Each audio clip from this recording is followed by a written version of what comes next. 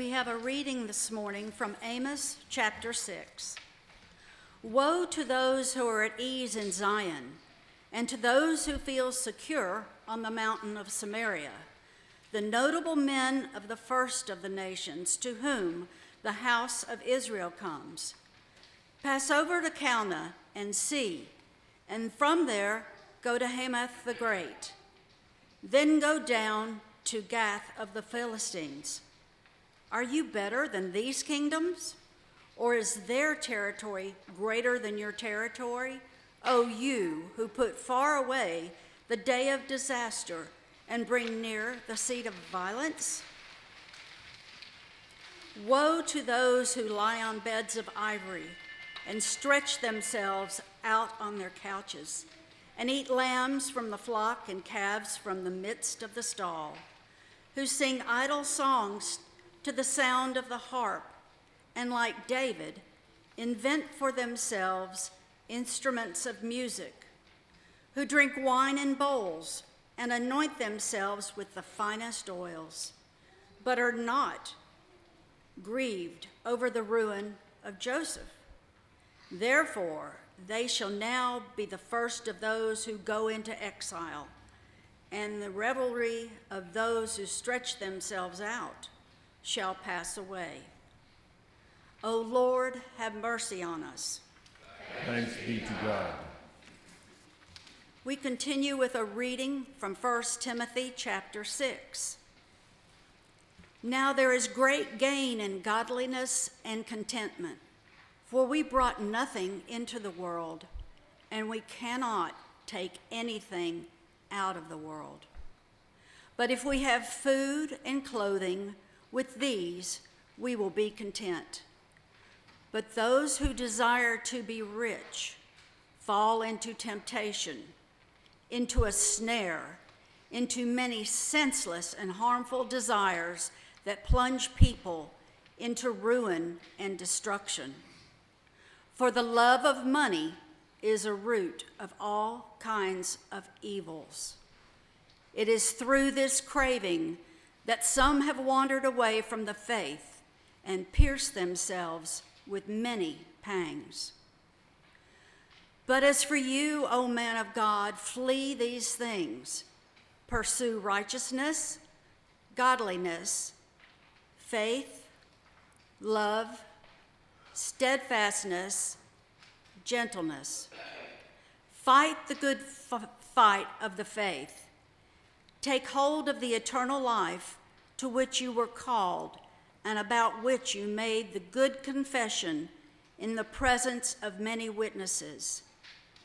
I charge you in the presence of God, who gives life to all things, and of Christ Jesus, who in his testimony before Pontius Pilate made the good confession, to keep the commandment unstained and free from reproach until the appearing of our Lord Jesus Christ, which he will display at the proper time. He who is blessed and only sovereign, the King of kings and Lord of lords, who alone has immortality, who dwells in unapproachable light, whom no one has ever seen or can see. To him be honor and eternal dominion. Amen. As for the rich in this present age, charge them not to be haughty, nor to set their hopes on the uncertainty of riches, but on God, who richly provides us with everything to enjoy. They are to do good, to be rich in good works, to be generous and ready to share, thus storing up treasure for themselves as a good foundation for the future, so that they may take hold of that which is truly life. O Lord, have mercy on us. Thanks be to God. So a reading. From Luke chapter 16.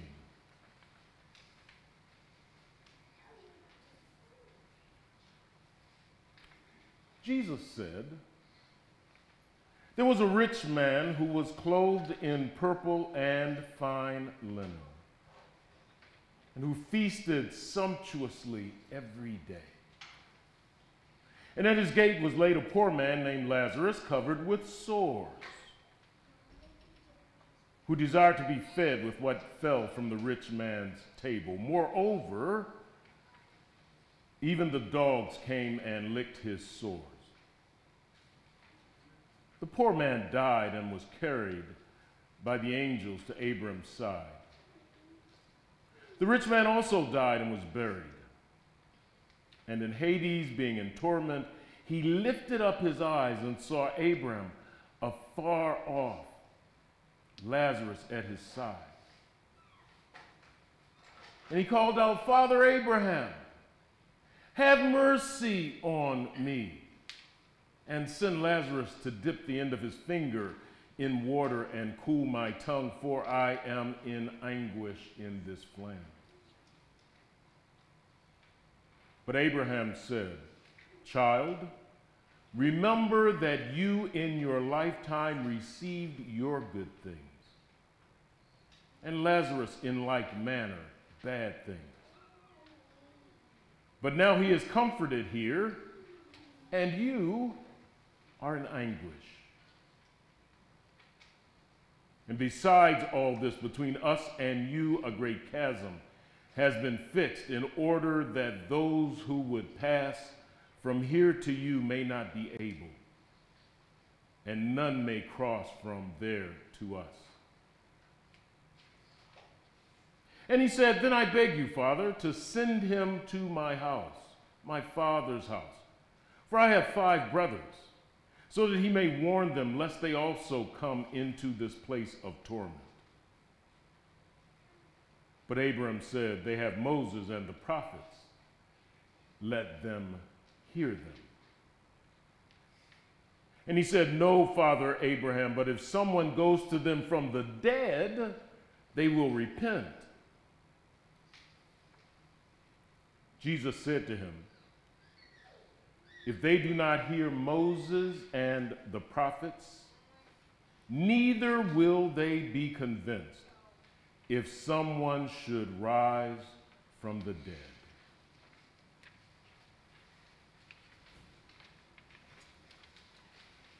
O Lord, have mercy on us. Thanks be to God.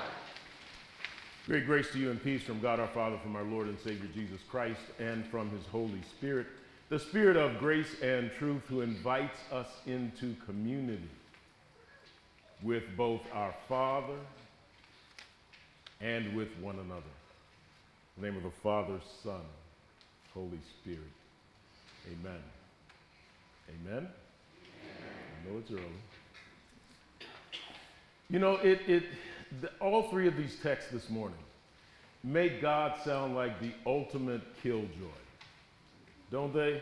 I mean, they make it sound like no matter what we do, no matter how we're doing it, no matter what we're saying, God is not pleased with us. So woe to those who are at ease in Zion. Exactly, God, what is the problem with being at ease in Zion or anywhere else? Jesus was known to recline at table from time to time. Jesus was known to take it easy from time to time. Jesus was known to go away from time to time to be quiet and to pray with you and to be at ease. What exactly is the problem with being at ease? And if you understand correctly,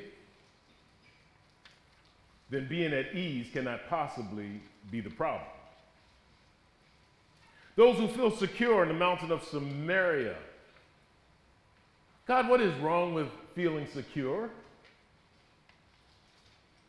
It's a good thing when we feel secure, when we're confident that the world is going to be okay, that our family's going to be fine, that we have what we need in order to support our body and life. What's wrong with security, God?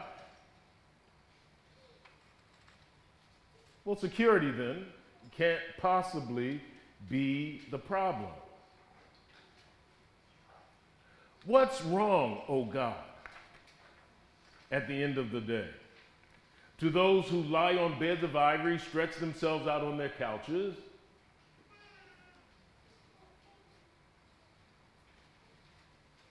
You gave me the couch, you gave me the ivory. And if you didn't want me stretching myself out, then why'd you give it to me? So stretching myself out on an ivory bed or a couch, that cannot be the problem. Who eat lambs from the flock and calves from the midst of the stall, sing idle songs. God, you don't even like singing? The sound of the harp, like David, invent themselves instruments of music. Drink wine in bowls. It seems to me like I remember a narrative. Jesus goes to Cana, and they run out of wine at this wedding. So even Jesus enjoys a celebration. Even Jesus likes a party. And they ran out of wine, and so Jesus did what? He made more. Father, what is the problem with us having fine wine? With us having lambs from the flock and calves and singing songs and making merry, God? What's wrong with anointing ourselves with fine oils? These things cannot be the problem. Here's the issue. We have the party, we have the wine, we have the oils, we are reclining on the beds of ivory, but we are not grieved. We know the world's broken, but we are not grieved. We know that there are hungry people in the earth, but we are not grieved. We know that there's a child in the Ukraine this morning who woke up to the sound of bombs being dropped all around them, and we are not grieved. There's a child in Africa or in Haiti who woke up and had no food, and we are not grieved. There are folks who are swimming through what used to be their living room in Puerto Rico, and we are not grieved. So the problem is not the bed. The problem is not the wine. The problem is not the song. It's the problem. The problem is that in the midst of all that, we who have so much are not grieved at the plight of those who have so little.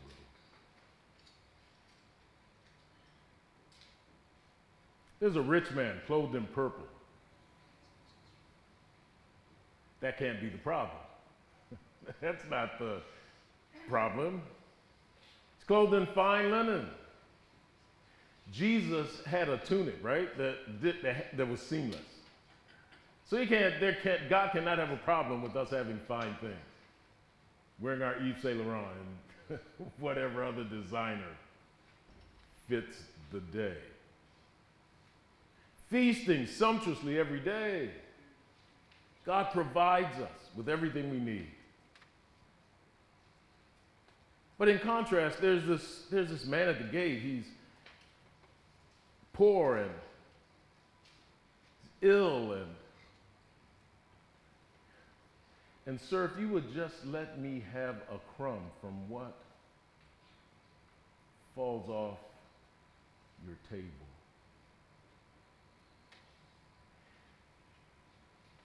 Here is the goodness of God.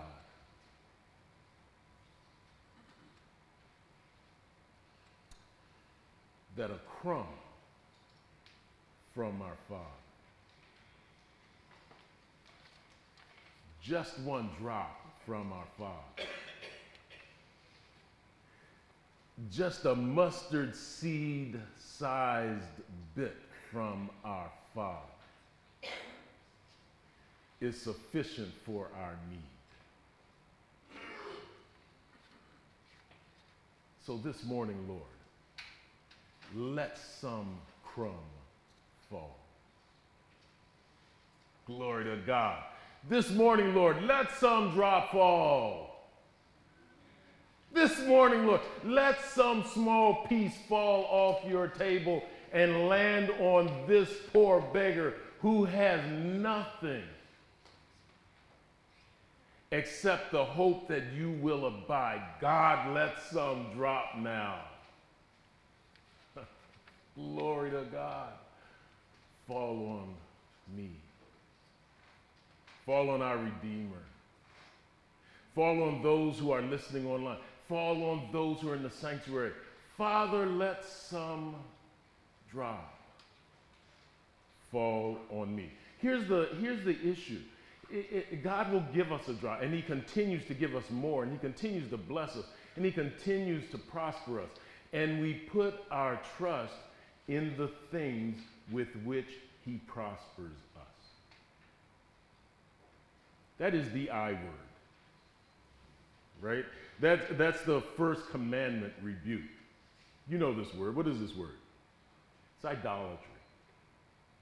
It's putting something between you and the drop that God provides. Oh, God, that's all right. You can save your drop today because I have sufficient food in my freezer. I don't need to pray to you for that food today, God, because I prepared it all myself. I did it all myself. It's me. I'm the idol. Father, I don't need to give you thanks for that house I just purchased or for that car I just purchased or any of that other stuff because I worked hard for it. I earned the money for it and it belongs to me. I was a young man. I bought this it must have been 68, 69, something like it. Trans Am. I mean, great car. Great car. Even then, I was smart enough to understand that this needs to be God's squad car. that I knew I could attract young folks, and young folks would come to Bible study just so that they could get a ride to and from home in this Trans Am, right? And so it's using what we have. God wasn't angry with me for buying that car. God wasn't put off with me buying that. He gave me the resources to buy that car. He would have been put off if I used that car for something other than his purposes. God's not angry with us because we have riches. He gave them to us after all. God's not angry with us because we have wonderful resources and wonderful houses and homes. God's not angry with us that there's $2.5 million worth of hardware sitting on the parking lot right now. Anybody?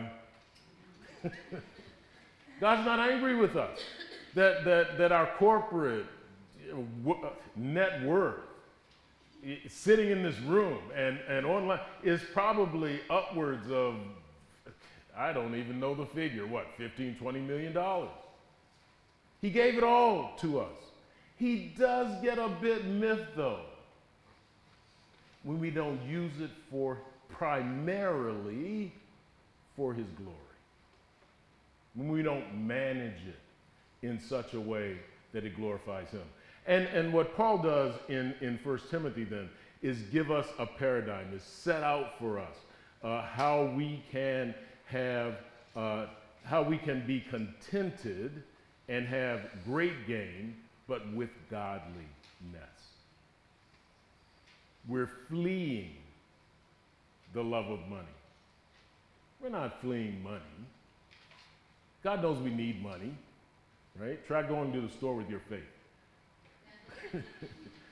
Right? We're loading it up. And they say, well, the bill's $97. And you say, well, I got faith. No, God knows that we need money. I mean, he's not surprised at that. But it is to love money more than we love him. This is the issue. So, Paul says, then you, as you're fleeing that idolatry, that love of money, that craving for things, that covetousness, as you're fleeing that, pursue righteousness. Come on, somebody, chase after righteousness. You ever thought about this thing? Running down righteousness? Come on. I'm running down godliness. I'm running down faith and love and steadfastness and gentleness. There we are, young man. I'm running it down. I'm running it down. Trying to catch it. And what God says in the 23rd Psalm is, surely goodness and shall follow me all the days of my life, and I will dwell in the house of the Lord forever. So I'm chasing and running down godliness and righteousness and faith and love and steadfastness, and the whole time goodness and mercy are chasing me. Father, we bless your name. Fight the good fight.